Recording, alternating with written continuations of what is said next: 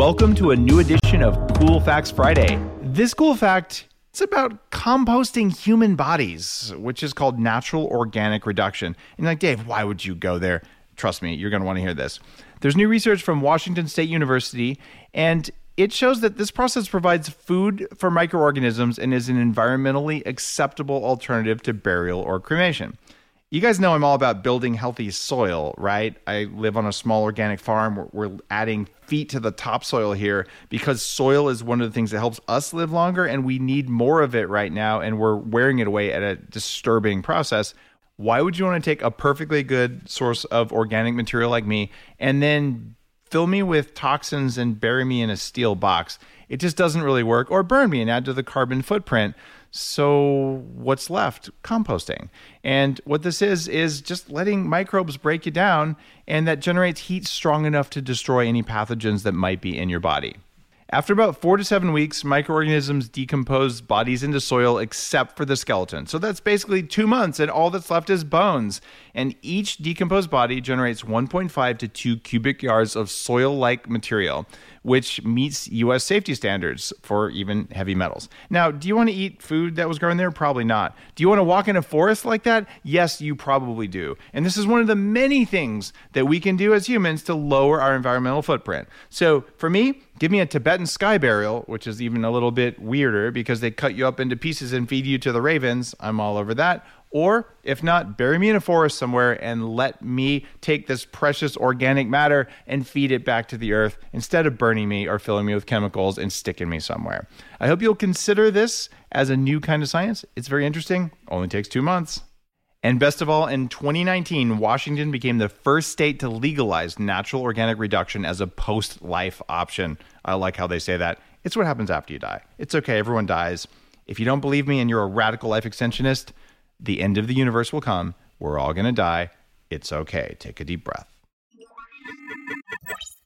One of the things that came out for today's cool fact is that scientists can now make human organs transparent so that you can do 3D biomapping and understand what's really going on in there. Because there's a lot of stuff that we think we know, but like, oh, sorry, we just missed that. You know, like the glymphatic system that we only discovered about 5-6 years ago that's removing toxins from our brain. Before that, we just thought it didn't happen. So 3D biomapping is going to let us know the stuff that we're missing. This research comes out of Germany, and they found a way to 3D map intact human organs down to a cellular level. And to do it required transparency.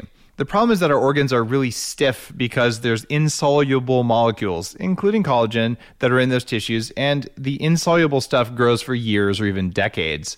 And the way we've made mouse organs transparent don't work on human organs, particularly adults. So after a lot of time, researchers found a detergent that allowed those organs to be broken down and converted into transparent structure. There's so much data that comes out of an organ if you're looking down at each cell. In fact, it's incredible amounts. So they developed a laser scanning microscope called, yes, the Ultra Microscope Blaze, because researchers are terrible at naming things. And it holds a ton of sample data and can image things even as big as your kidney. And they created machine learning algorithms to analyze that huge amount of data. And what they found is that now we're going to be able to look at things like the brain, the kidneys, the liver. And, well, if you think about it, what had to happen for this? Lasers, artificial intelligence, biochemistry, new detergent development, the progress in human knowledge for us to be able to learn just a little bit more about this. It is mind-boggling. It is astounding. And if you ever find yourself going, oh, things are terrible, things are hopeless, whatever. No, this is the coolest time ever to be alive. There will be a time coming up here where we learn something new about every single organ in the body, and then we're going to hack it.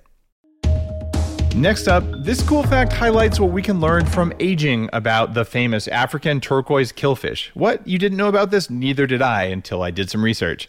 It turns out that this kind of fish lives in the ponds of Mozambique and Zimbabwe, but their ponds disappear during the dry season. So how could a fish like this live? Because without water, the adults die. But their embryos can put their lives on hold until water comes back. They go into a state called diapause, where cell growth and organ development pause entirely. And adult killfish just live for 4 to 6 months, but their embryos can stay in diapause for up to 2 years. Well, what if we could halt our human aging at the same rate that these African turquoise killfish do? Well, then we could live for 160 to 400 years, and maybe every couple of years we could just pause for a little while. The reason I know about this is a recent study from the genetics department at Stanford was looking to figure out how they survive in that state of limbo. And they found that genes that normally spur cell proliferation, organ growth, and metabolism completely turn off. And they found that diapause is much more than a passive waiting period like hibernation. Well, some genes turn off, others work overtime to halt aging and maintain the embryo's muscle mass. So when killfish come out of diapause, they show no signs of aging. They can still reproduce and live just as long as killfish that never went into diapause. What does that mean for you? Well, we can probably get some anti-aging tricks from the African turquoise killfish.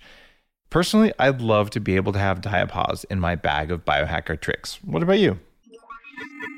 This cool fact is about new research developments in ways to reduce brain swelling. And you might say, Dave, why do I care about brain swelling? It's because, well, the odds of you having brain swelling at some point in your life are exceptionally high, whether it's from inflammation or more likely you're probably going to bump your head or you already have bumped your head and probably forgot about it. 90% of the people we see coming through the 40 Years of Zen Neuroscience Institute have some evidence of a hit to the brain. And I've dealt with a few traumatic brain injuries over the last few years, just from simple stuff that you do just living. And they can really affect relationships and everything. So in this new study, published in the Annals of Neurology, scientists at Northwestern Medicine in Chicago injected nanoparticles into mice that decreased the amount of dangerous brain swelling in mice and increased their recovery. So this means if you or someone you care about takes even a small hit to the head, you could recover faster. These are biodegradable nanoparticles, the same type of FDA-approved polymer they use in stitches or sutures that dissolve. And they believe it curbed brain swelling by distracting a certain kind of immune cell known as a monocyte that normally rushes in and causes inflammation. The monocytes instead targeted those little invaders instead of going right into the brain, and that was enough to distract that inflammatory response that causes so much damage in the first 24 hours after you hit your head. So further testing showed that brain swelling and scarring were less significant in the mice who were injected, and the mice with nanoparticles had better vision response to light and greater improvement overall.